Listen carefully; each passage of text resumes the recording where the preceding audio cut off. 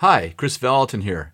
Welcome to my podcast, where I hope to inspire you to walk in your royal identity in Christ and experience God's goodness in every area of your life. I hope you enjoy this message today, and if you're looking for more resources, check out chrisvalentin.com. Lord, we pray that you would move powerfully among your people tonight. Not just in revelation or knowledge, but Lord, that there would be an impartation. I believe there has been all week long, but I pray that you would continue the impartation to your people. Amen. Is there someone here named Hendricks? Is your last name Hendricks? Somebody here named, would you stand, please? Oh, Greg. You're staying in my house. Honest to God, I didn't remember that. Maybe my subconscious did. But I wanted to tell you that I saw you like running to take a hill, and I saw you running by yourself, and I saw this whole thing about you, and I saw you with a spear, and you were running, and you're like, no one's with me, and then suddenly the scene changed, and there was like hundreds of people with you, and you were screaming, breakthrough! We're having a breakthrough, and I feel like the Lord is. I feel like the word of the Lord is, God is with you in those who are for you, and there's more for you than are against you. And I believe that the Lord's going to give you angel help. I believe the Lord's going to give you a mountain. He's going to give you. There's a realm of society that the Lord is promised you, and this is the day of delivery. And so I release that to you in Jesus' name. Amen.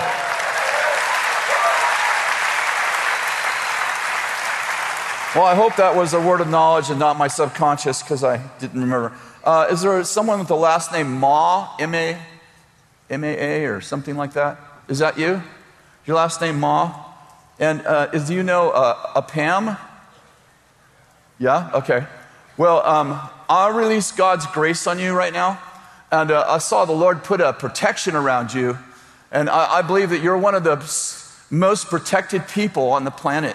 And I know that there's been this whole warfare around you, and the Lord says, it's time for me to stand on your boat and say, peace be still, and for the storm to stop in your life. But listen, the Lord doesn't just want to stop your storm. He wants to teach you how to stop storms.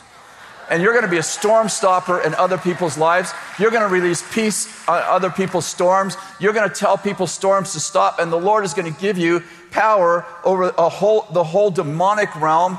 The thing that's been against you, like the sword of Goliath that was against David. Later on in life, he fought with the sword of Goliath. And the Lord says what's been against you is actually going to be the weapon that you're going to use to destroy the works of the devil in your city and around your family, and especially in the life of your children. And I bless that in you in Jesus' name.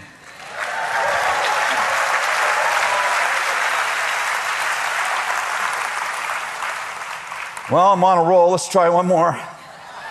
Is there somebody in here, they call you Tiny? It's not your name, but they call you Tiny. Is there somebody in here, they call you Tiny? You wish that was your name? Okay, we'll go on. Was there anybody in here? Yeah, don't come up afterwards, okay? I always believe that if you don't have the faith to stand, you don't have the faith to carry it anyway. I said that harshly. I didn't mean it that way. Let me put it Danny Silkways. Probably it's not the season for you to stand at this moment.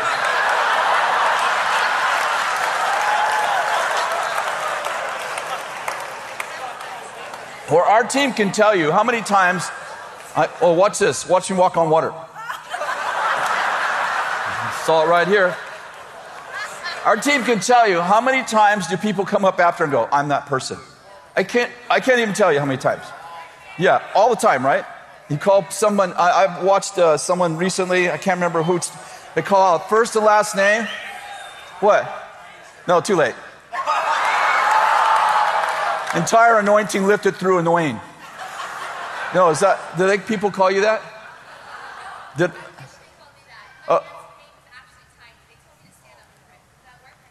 I didn't hear what you said, except for that's not what they call you. Oh, no, that doesn't count.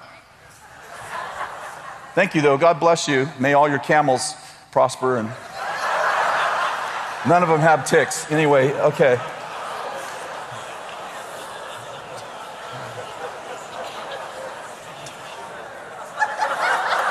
Moving on. Okay, it's time to move on. Come on, Valentin, don't be distracted. So OCD, it's amazing. I can put sentences together that you can understand. Okay, some assembly required. I want to talk to you about creating tipping points, and I want to say that I feel like there is often a sense that the world is out of control, or that the people who are in control have this kind of tenacity or intelligence or something that we don't have.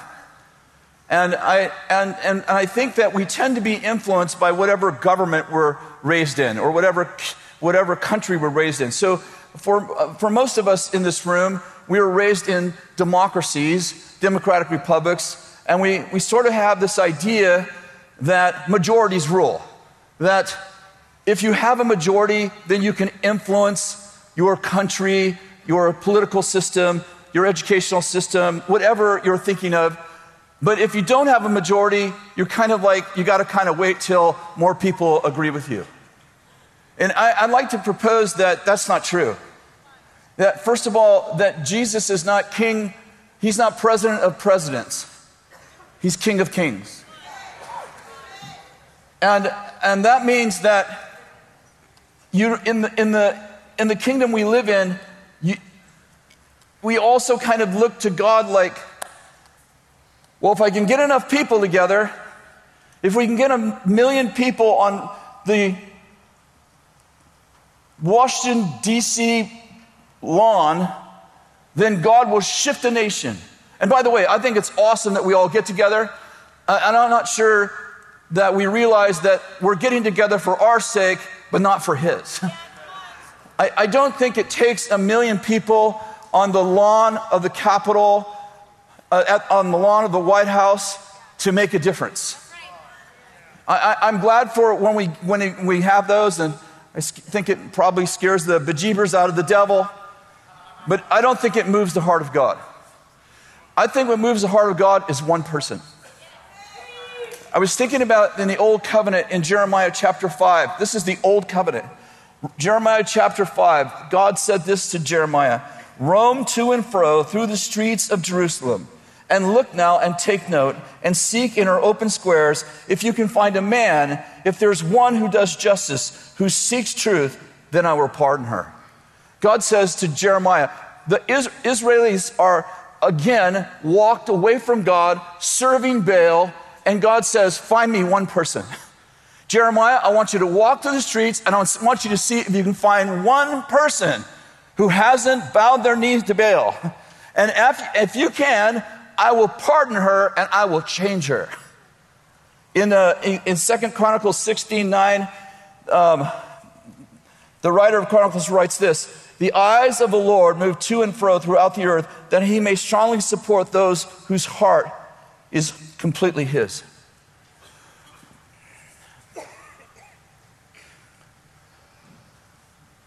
You're not powerless.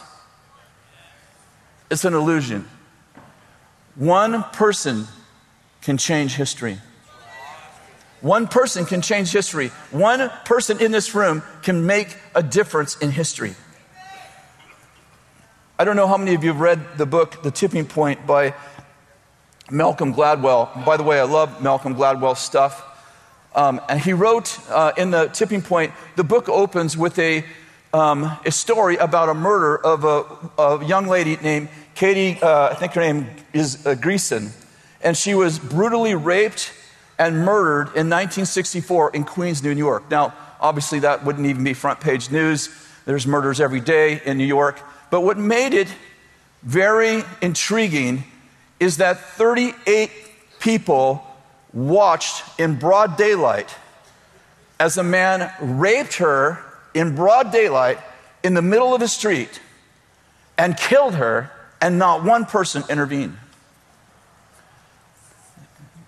A team of people from a university. Sorry, I didn't make notes of what university. A team of people from a university decided to do a social experiment, and they began to study, along with other things, they began to study this particular murder. And they found out, as they interviewed several of the people that they could find, of the 38 that looked on, they had this common reason why they didn't intervene or call the police. You know what it is? Everyone thought everyone else already called. And here's what this is what Malcolm Gladwell discovered through the university study that was done on that particular murder. What they found is this, and they did 4 other experiments, and what they found is this, that if one person views an incident, like a crime, a murder, somebody's having a heart attack, if one person views an incident like that, there's almost 100% chance that that person is going to do something to intervene. But as you increase the number of people that actually view an incident, the amount of people who actually respond decline dramatically to the place where if a crowd views a crime, they almost never respond. And why am I bringing that up? Because we have the sense that the crowd makes the difference. And the truth is, even scientifically, is that crowds do not create movements. It's not crowds that create movements. It's individuals. You'll remember in 1955, there was a 42-year-old black woman coming home from a long day of work. For many days, she had sat in the back of the bus, years.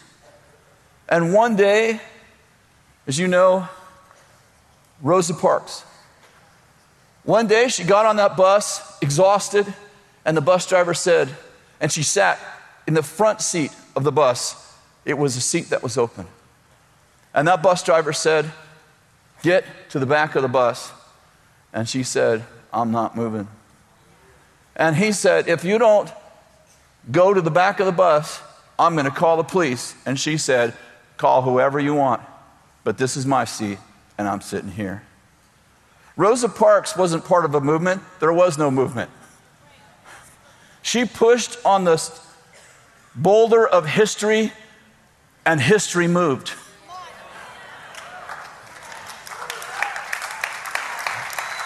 A young preacher named Martin Luther King got involved, as you know. And they said to Martin Luther King said that he wanted to have a peaceful revolution. And his friends, all of his friends, said there is no such thing as a peaceful revolution.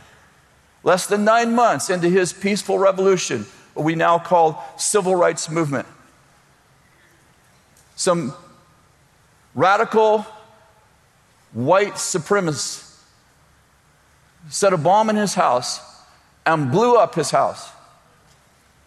His daughters and wife were in the house, and the bomb went off and blew the front off his house so that his wife and daughter were sitting outside on the porch.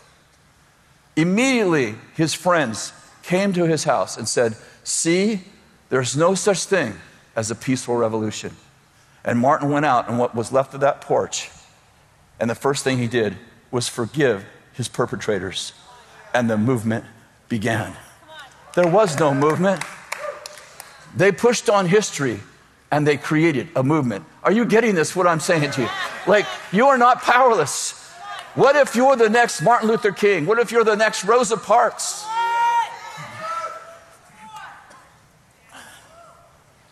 The size of a man can often be determined by the size of the problem it takes to discourage him. One American general said, "Little people have little problems and big people have big problems. I fear we have little problems." It takes courage to change history. It takes courage to change history. And courage, sometimes we think that courage is like something that someone's born with. You're like, there are courageous people and there are fearful people. And I believe that courage is fear that says its prayers. I believe that there's no such thing initially as a courageous person. A courageous person is somebody who decides to let fear tell them what to do. I lived with a lot of fear in my life. I have nervous breakdown when I was 22 years old. It lasted 3.5 years. I wrote a book about it. You know, if you have something go wrong in your life, write a book about it.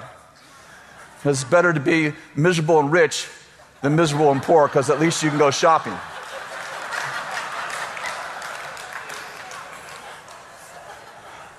There's a great story about Alexander the Great. And by the way, Alexander the Great, do you know that he died at 32? A few centuries before Christ, Alexander the Great conquered almost all the known world with his military strength, cleverness, and diplomacy. One day, Alexander and a small company of soldiers approached a strongly defended walled city. Alexander, standing outside the walls, raised his voice, demanding to see the king. The king, approaching the battlements above the invading army, agreed to hear him. Alexander demanded, "Surrender to me immediately," commanded Alexander. The king laughed. "Why should I surrender to you?" he called down. "We have far outnumbered you. You are no threat to us." Alexander was ready to answer the challenge. "Allow me to demonstrate why you should surrender," he replied. Alexander ordered his men to line up single file and start marching. He marched them straight towards the sheer cliff that dropped hundreds of feet below to the rocks below. The king and his soldiers watched in shock and disbelief as one by one Alexander's soldiers marched without hesitation right off the cliff to their deaths. After 10 soldiers had died, Alexander ordered the rest of the men to stop and return to his side. The king and his soldiers surrendered on the spot to Alexander the Great. It takes courage to make history. We have so many stories of David and Goliath, the story of Jonathan and his armor bearer, the story of Gideon and his 300 men who changed history. My point is, I understand that there are qualities that it takes to make history, but I'd like to suggest that you have those qualities. That when God spoke to Joshua in Joshua chapter 1, probably one of the most popular chapters in the entire Old Testament, he said, "Be strong and courageous. I'm going to give," in fact, he said, "You're going to give the people the land I promised them." I made promises to these people, and the fulfillment, Joshua, is in you. But he said, only be strong and very courageous. 3 times he commands Joshua, be strong and courageous. If Joshua could not make a choice to be courageous, it would have been wrong for God to command him to be strong and courageous. What I'm getting at is sometimes I think that we just have to, I know this is kind of a man's maybe message or something right now, but I feel like there are times when we just have to push past fear. I think the emotion of fear is sometimes still with us when we're being courageous. I think people say, well, there are fearless people. I don't think there are fearless people. There are few fearless people, but they're mostly insane. Have you ever met someone totally fearless? Like they're like, woo, something's wrong with them. I don't think God's looking for fearless people. I think he's looking for courageous people. And I think there's a big difference between fearless people and courageous people. Sometimes people say things like, I'm not afraid. If you were afraid to fly on a plane, and you never get on a plane, how many know you never feel fear? You know why? You reduced your life to embrace your fear. I'm saying some people are like, they say, I live in peace. You don't live in peace. You live in denial. You have shrunk your world to the level of your fear. And by the way, you'll just keep shrinking because the spirit of fear is never satisfied. And I believe that God's called us to be courageous. You got that look tonight, I don't know. Should have preached this on Halloween.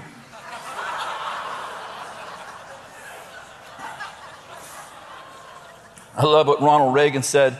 He said, if you can't get them to see the light, make them feel the heat. I love that guy. Personal victories become corporate breakthroughs.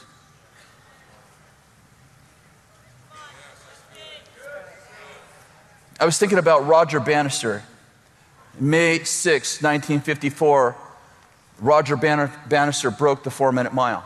Now, we look at that and we're like, that's amazing. What we may not know is that they had tried to break the 4-minute mile for hundreds of years. They had literally even had lions chasing the runners. In Roger Bannister's day, I don't know if you know this, but they had just finished a whole psychological profile of runners, and they said this, that it is psychologically impossible for a runner to break the 4-minute mile, and if they do, they will become mentally ill. That was a medical journal that came out the year before Roger Bannister broke the 4-minute mile. Roger Bannister breaks the 4-minute mile, and less than 60 days later, less than 6 weeks later, on June 21st, 1954, John Landy broke Bannister's record. And as you well know, you have to break the 4-minute mile if you're going to be competitive. And what I'm getting at is that for hundreds of years, no one was able to break the 4-minute mile. They began to reason that it's impossible. It's physically and psychologically impossible. As a matter of fact, if you break the 4-minute mile, you will go nuts. Then Roger Bannister breaks the 4-minute mile. And what happens? 6 weeks later, another man breaks the 4-minute mile. And then another man breaks the 4-minute mile. And then another man breaks the 4-minute mile. Why did all those people break the 4-minute mile when hundreds of years no one broke the 4-minute mile? There's something about someone's personal breakthrough. Somebody finally, if you will, pushes past the naysayers, pushes back all the psychologists, the scientists, all the people who say this can't be done, and they break the 4-minute mile. What happens to everyone else? They start to believe. Are you with me? They start to believe, if he can do it, I can do it. If he can break that 4-minute mile, I can break that 4-minute mile. And we begin to release on the people faith to do what hadn't been done in hundreds of years. So what I'm getting at is you're not just running for yourself. You're not just fighting for yourself.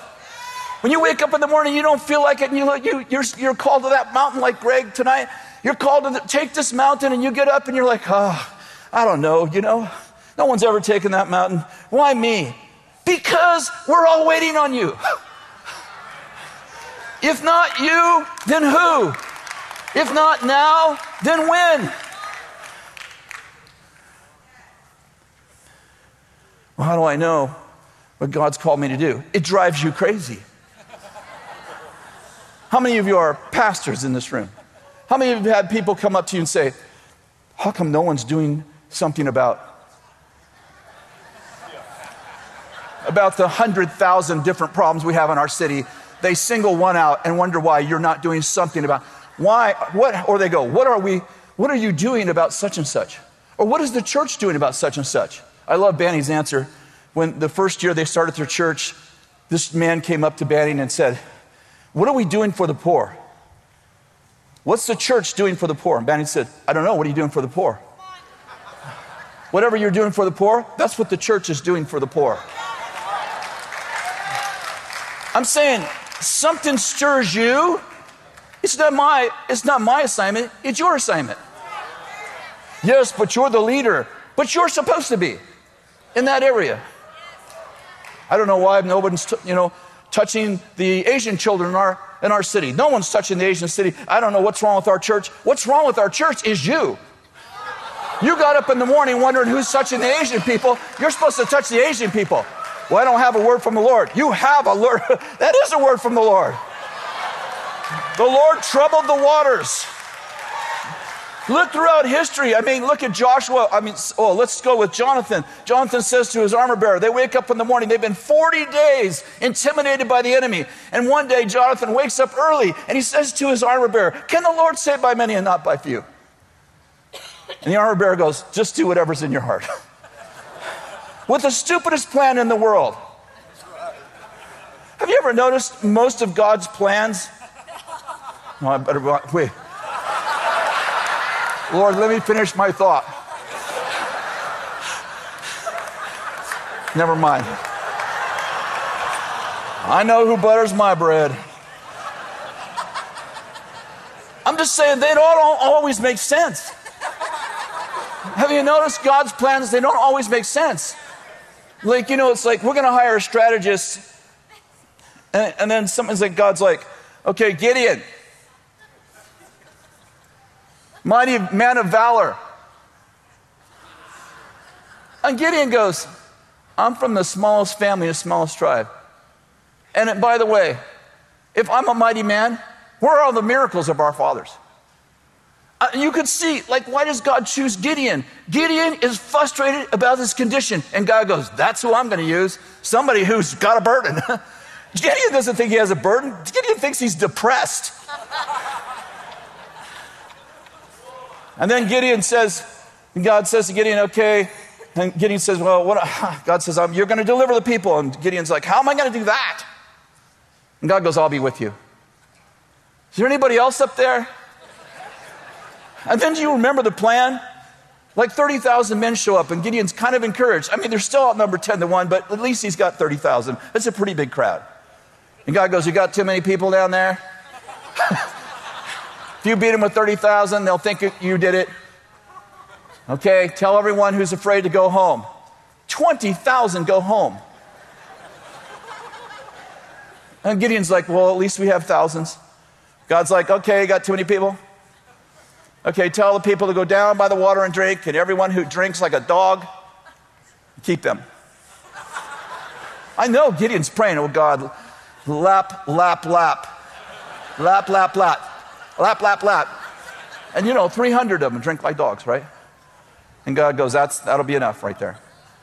And I'm sure Gideon's thinking, well, we're going to have this amazing plan. God goes, okay, here's the plan. Going to get some vases, some candles, and some trumpets. Do you notice anything missing? Like bows, spears, knives, guns. God goes, here what you're going to do. What you're going to do now, you're going to wait till night. You're going to go up on the mountain. Then you're going to light the candles.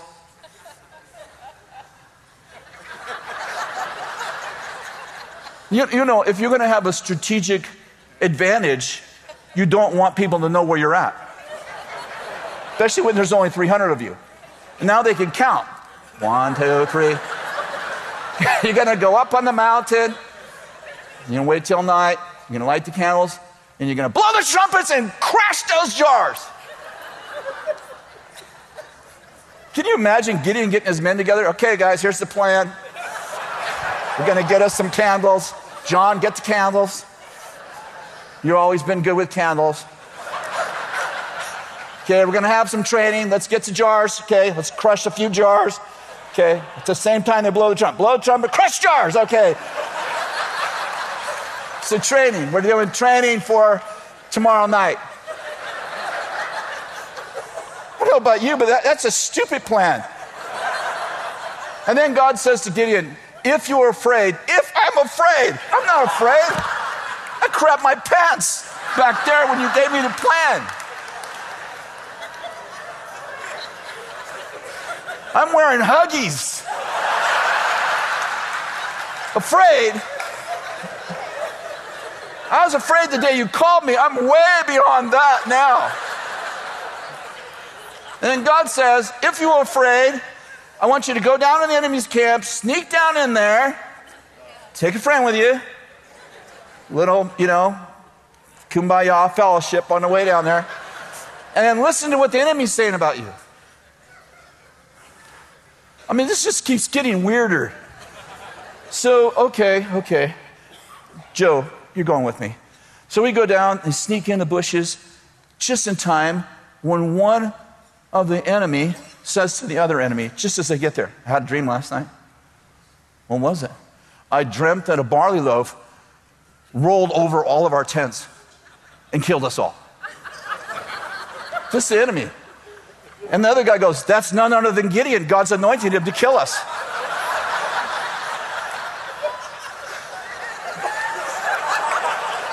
Talk about weird stories. Like, you got to have faith just to read these stories, much less believe them.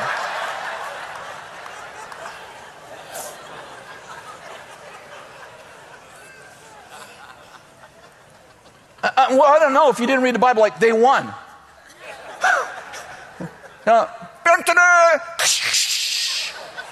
Joe, you didn't light the candles. Oh, you broke the jars too soon, you know. And the enemy all killed one another. Gideon's like, okay, what's the next battle plan, you know? And these battle plans make no sense. You see the one with Jonathan? Jonathan goes, okay, here's what we're going to do. His armor bearer like, all right, Joe, what are we going to do, John? Okay, what we're going to do is those guys up on the mountain, all those guys, yeah, we're going to go, hey! Okay, John, what's next? And if they say, wait there, we'll come down, we're getting out of here because the Lord isn't with us. Okay, John. Now, if they say, come up here, we know the Lord's given them to us. I'm like, I'd rather have them come down because did you notice it says that they got on their hands and knees and clawed their way up to the top of the mountain, 2 of them. I'm sure John's like, look, they're overconfident. And they get up there and they start killing all these people and the entire army takes off after them. And just then Saul and his army gets up and like, hey, where's John? Boss, look, there's John and the armor bearers chasing the entire army.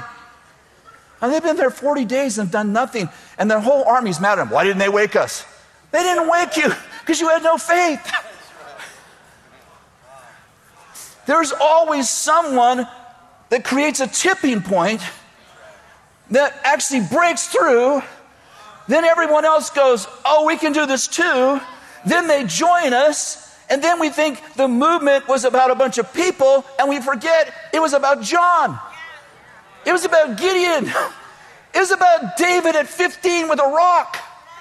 That's a great story too. Like, okay, I'm going to kill you with a rock. It's like, and if I'm King Saul, I'm like, I can't even watch this. I'm just thinking about the giant, 9'6". He's like, and then here comes a rock. He must have been like, this is unbelievable. Right before he gets hit, he's like, oh, this is unbelievable. I'm dead.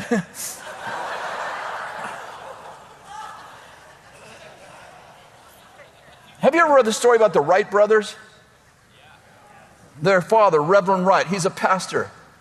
He's a friend. Their father is a friend of the man who's over the patent office.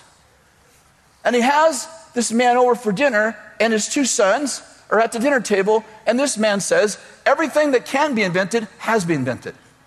But the boys have been watching birds. Have you read this story? They're like, how do birds fly?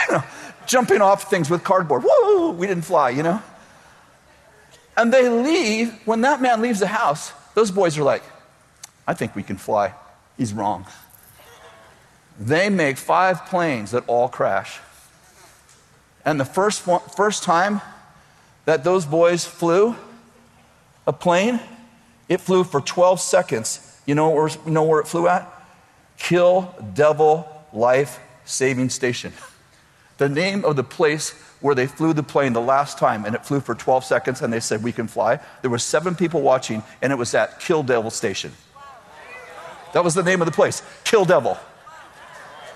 Isn't it funny that first flight, the first airplane to fly, flew at a place called Kill Devil? Is that interesting? They crashed 4 planes before this one, and the 5th one, they flew 12 seconds, and the newspaper didn't even come out to see them because they had been out before, and the boys had never flown. That's amazing. I always thought, they must have flown like, flew around for 20 minutes. They flew for 12 seconds and crashed that plane. And they go, we got this. And from then on, they began to fly. And what I'm getting at is like, when you try and you're in there, create a tipping point, it doesn't always work perfect at first. I love the Wright brothers who No, we can fly. If birds can fly, we can fly. If birds can fly, we can fly. Next plane. If birds can fly, we can fly. Another crash. If birds can fly, we can fly. Another crash. If birds can fly, we can fly. Another plane. 12 seconds. I told you we could fly. I'm saying sometimes tipping points in history go unseen and unknown. Do you know that the famous museum, Smithsonian Museum, would not put their planes in the museum? You know why? Until just a few years ago, because they had no education. They wouldn't recognize that they were the inventors of the first planes because they were uneducated, so the Smithsonian would not put the planes in there.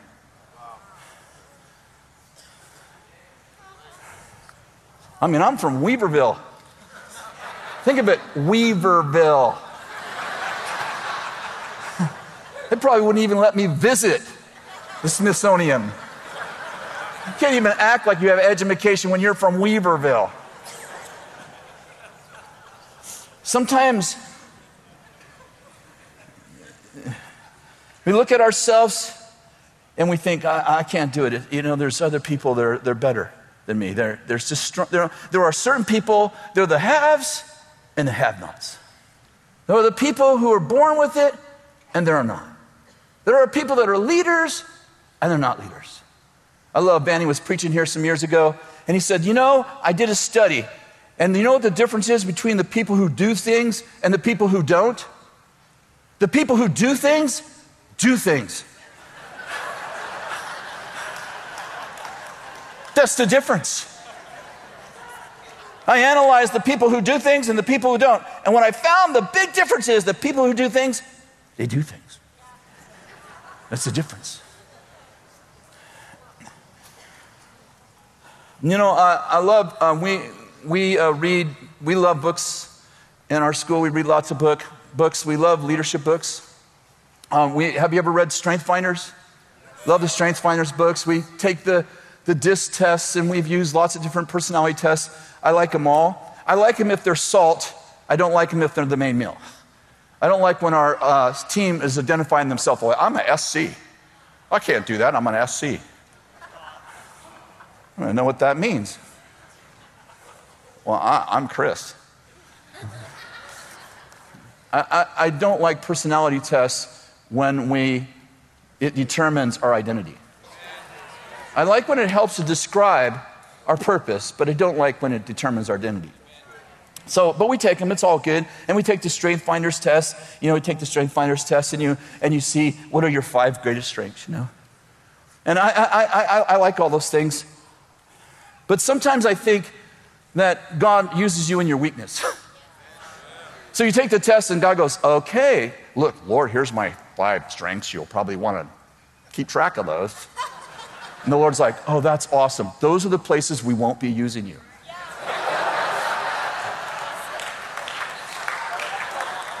Many years ago, a really good friend of ours uses a couple of my books in their university. And they have a ministry track, and they use 2 of my books in their university. And I was talking to the Chandler, a good friend of ours, and Bill's. And we sat down one day. I was doing a conference with them, and he said to me, Chris, I would really like you to get an earned doctorate. I'm like, well, that'd be great. He said, well, if you write a thesis, we use your book. So if you write a thesis and you do these, there was like 4 or 5 things I had to do, we'll give you an earned doctorate and we'll graduate you this coming summer.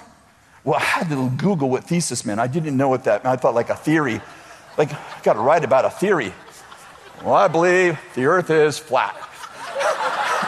I'm going to have to come up with one, you know, like, I literally did. I Googled him, like, while he's talking to me, I'm like, Google thesis. I'm like, oh, yeah. And I said to him, I just finished my women's book. I wrote a book on empowering women called Fashion Reign.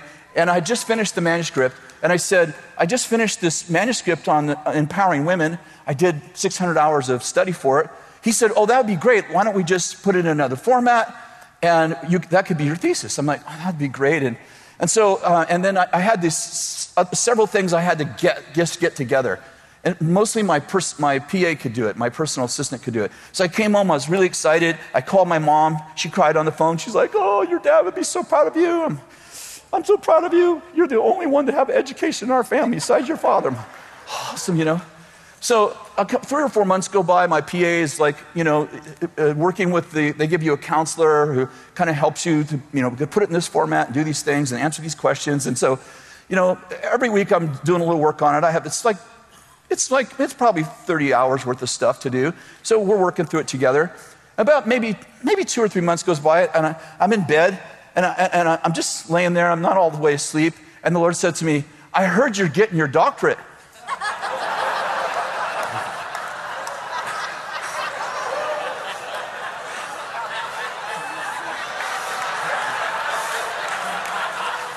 "Yes, I am." He said, "I heard you're getting your doctorate." I said, uh-huh. He said, "You didn't ask me about that." I said, "All right. Can I get a doctorate?" He said, "No." I said, "Why not?" He said, "Because if you have letters after your name, people think you can do this. We both know you can't." This is what he said to me. I'm telling you the truth. He said, "You're a sign of what I do with weakness. And if you have letters after your name, it'll take away your testimony. This is what I do with broken and weak people." So I called my mom.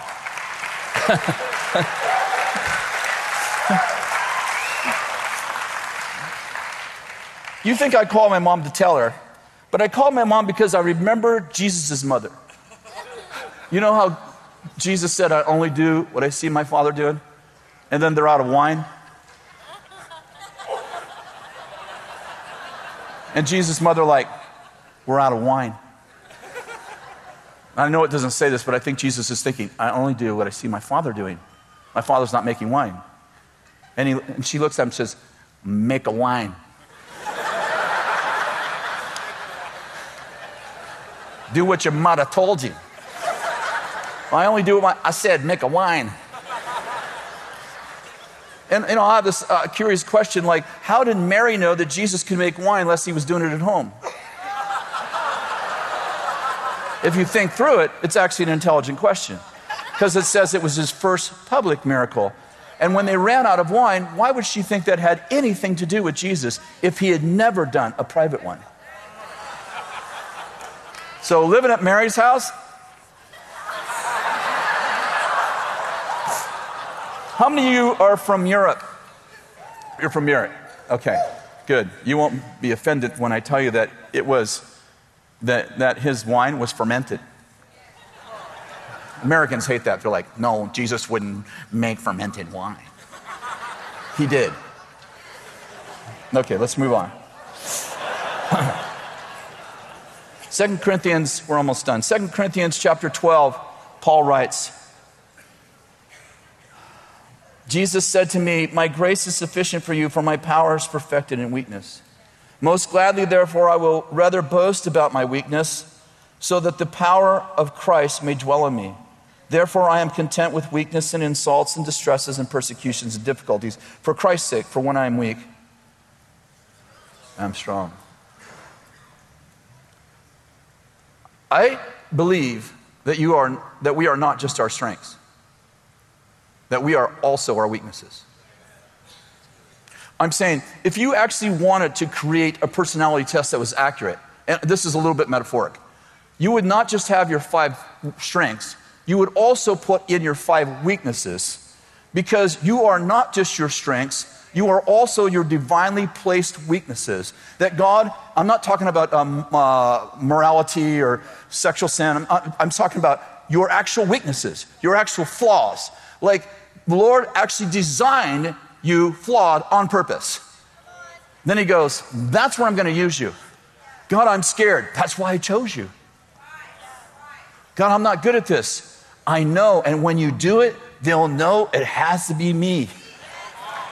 Do you remember when Peter preached his first message? It probably changed as time went on, but you remember when he first preached his first message? They said, and they recognized him as unlearned. That means he wasn't too smart. And they go, that message, that had to be God. Sometimes we disqualify ourselves, like we have issues. Like we think, well, we're just too dumb. I know, I love God, I want to do something, I want to change history, but I'm just dumb. Let's just say you are. Like, let's just say it's not low self-esteem, let's just say you're dumb. Have you ever heard of Samson? Have you ever heard of Samson in the Bible? I mean, Samson, listen, when your girlfriend ties you up 3 times and tells you, the Philistines are upon you, and you still spill the beans, you are not the sharpest knife in the drawer. And how many know God used him? So let's say you're dumb. So you're dumb. My dad always called me dumb. That's because you're dumb. Well, my mama said I was smart. Your mama always says good things about you. You know, you could be a drug addict. Your mama's like, oh, he's practicing to be a pharmacist.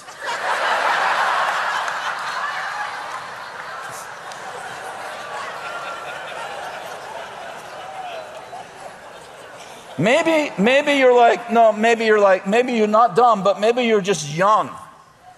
You're in here like, you know, well, one of these days, I'm going to make history. I hit my 40s. I'm in my prime time. I'm going to make history. You know how old Josiah was when he became king? 8. He wasn't legal age to walk across the street without his mama holding his hand, and he was king. And you know, by the time he was 22, he had altered the entire course of Israel's history, and he was 8 years old. You know how old Joan of Arc was when she died? 18. When she died, she changed history before she was legal age to drink. That was for those of you that are dumb. Sorry, that was just funny. You know you're not dumb. I'm just being funny. Maybe you're strange. You're like, I've been misunderstood all my life. Oh no, we get you. No. You're weird. Nobody gets me. No, we get you. We get you. We can tell when we were worshiping, you're one of them.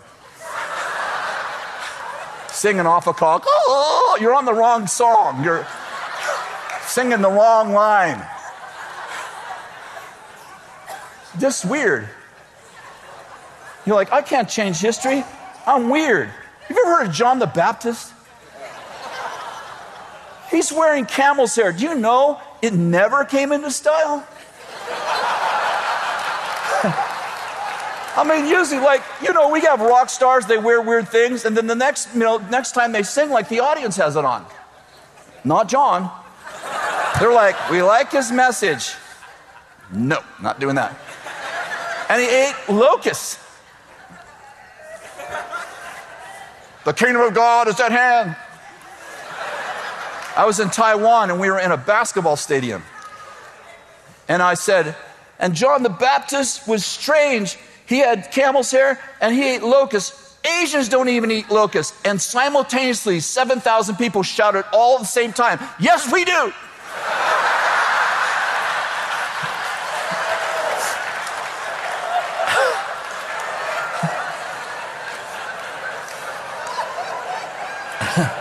And my Asian translator said, the serpent would have had no chance in the garden if Adam and Eve were Asians. He said that.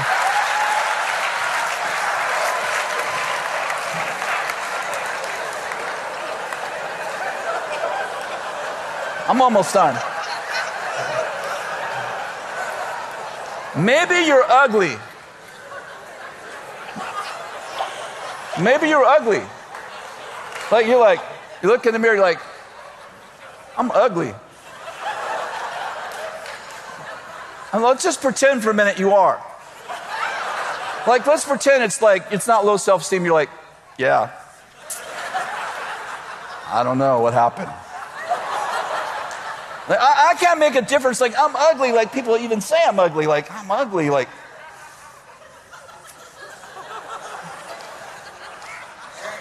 Mom, am I ugly? Well, son, you're smart. You know. Have you ever heard of Abraham Lincoln? Abraham Lincoln was so ugly. He had a disease that affected his bones. And you know how people get like arthritis in their hands and they make these big knobs? He had them in his face. He had knobs in his face. And when he was running for senator, a 10-year-old girl met him on the line, you know, when they're shaking hands? And when he shook her hand, she said, Mr. Lincoln, you are so ugly. If I were you, I'd grow a beard and cover your face. And he did. And he changed history. You know, he's the most popular president in the history of our nation, and he was ugly.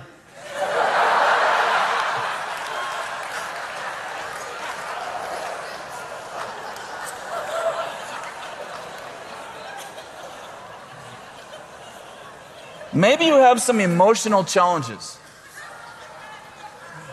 You know, like you really do. Like you're not really totally stable. I know if I was stable, I would change the world. You ever heard of Winston Churchill? Winston Churchill had something called his black dog. His black dog wasn't his pet, it was his depression. And Winston Churchill, Danny Silk and I went to his house. He won there. And the tour guide was telling us the story. I had read about Winston Churchill, many things about Winston Churchill. He's one of my favorite leaders in history. And she was telling us about his depression. She said he went through 12 months where he was so suicidal that they stationed someone with him 24 hours a day, 7 days a week for a solid year because he was suicidal. You ever look at Winston Churchill? He looks like Mr. Peabody. He's so ugly. His dad didn't like him. He's one of the greatest leaders in history. I'm simply saying, like, he wasn't even stable.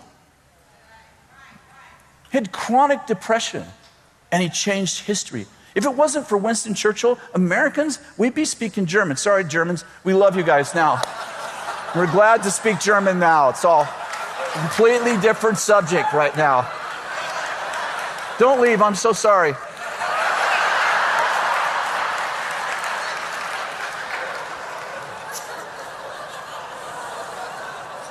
Boy, I wish I wouldn't have said that.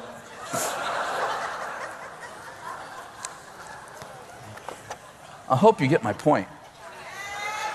Everybody's got a reason why they can't change history. I'm too old, I'm too young, I'm too smart, I'm not smart enough. It's this, it's that, it's always something. And I'm saying, the people who change history, they all have issues. The people you love, you're like, that guy is amazing, that woman's amazing. They all had issues. You know why? They were all humans.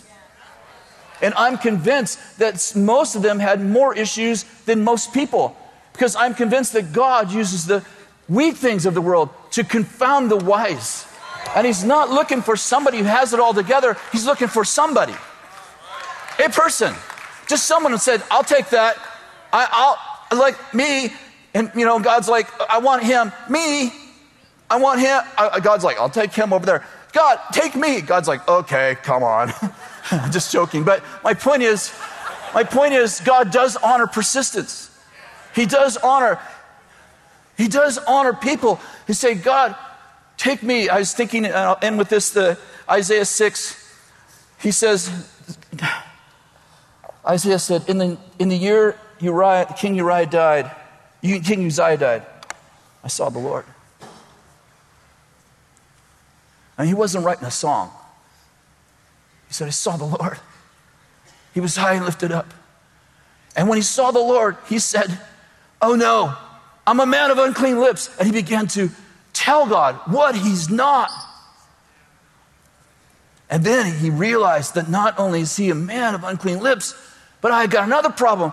Everybody I know has the same issue. I live among people with an unclean lips. God, here's the reason why I can't do anything. And all of a sudden, a coal from the altar, you know the story.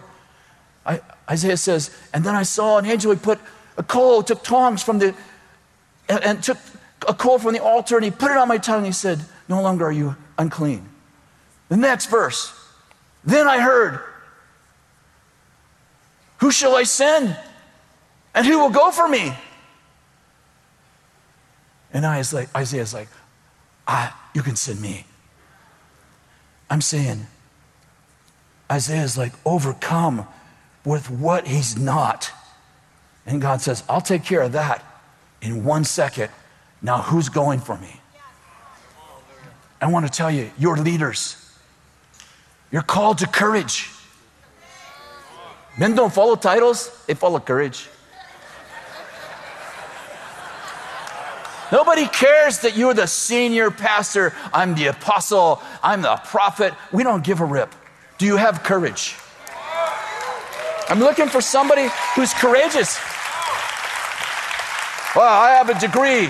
That's awesome. Glad you have a degree. I want you to have a degree if you are my doctor. But I don't care if you have a degree if you're my leader. I just want to know if you have courage. I just want to know, are you going to stand up and do something, or are you going to stay over here and like, I'm not afraid, I'm not afraid, I'm not afraid. You're afraid. It looks like a duck, quacks like a duck. It's a duck. And I'm saying, I believe that God is calling us to courage. He's calling us to change the world. That's what we're doing here. We're not here like, let's equip some leaders to have a good church. I don't even care about that. I want to change the world. If 12 guys can change the world with no internet, no cars, planes, trains, none of the props, no PowerPoint, and the commentary on 12 people walking or taking donkeys is those who turn the world upside down have come here. And don't tell me you can't change the world. I don't know what to do. The thing that's bothering you, do that. Well, nobody cares about that. You do. You do. That's what matters. You do. How do I know what to do next? What's the prophetic word in my life? Those are all good. I love prophetic words. Obviously, I'm a prophet. I like prophetic words.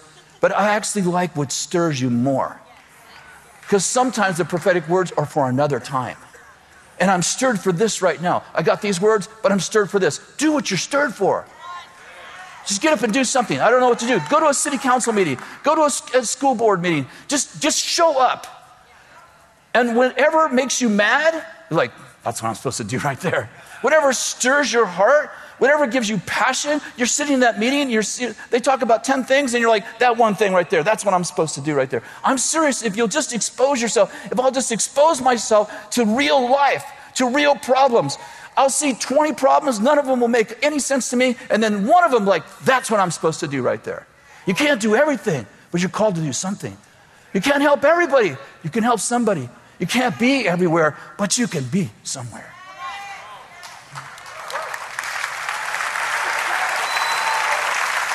Stand, please. I think the obvious prayer tonight is for courage. I think that God would give us courage if we would actually tap into it to do something for the King. It doesn't have to be seemingly a religious thing. We told stories about boys who made planes and people who were in political offices. It doesn't have to feel religious for it to be God, right? And I love where the disciples, it says, and they spoke with boldness. I think it's Acts 4.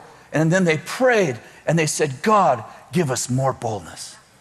And it says, and the place where they were at was shaken and they were all filled with boldness. They had boldness 2 verses earlier and God gave them more boldness. I believe that courage is the X factor in our lives. We think it's all these other things. I think it's just courage. I think it's just courage. And remember, when you do it at first, you'll probably get it wrong. It's okay, just do it again till you get it right. Lord, we pray tonight for courage. We pray for Holy Ghost courage. We pray for courage that's beyond human ability. We pray for the courage that Jonathan experienced.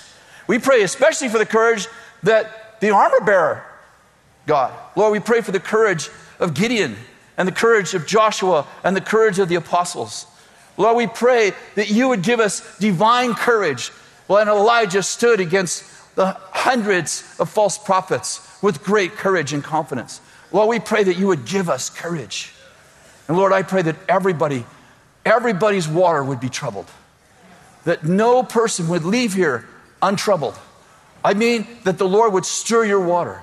That even now, as I'm sharing, that you would go, I know what I'm supposed to do when I get home. I know who I'm supposed to touch. I know what God's called us to do.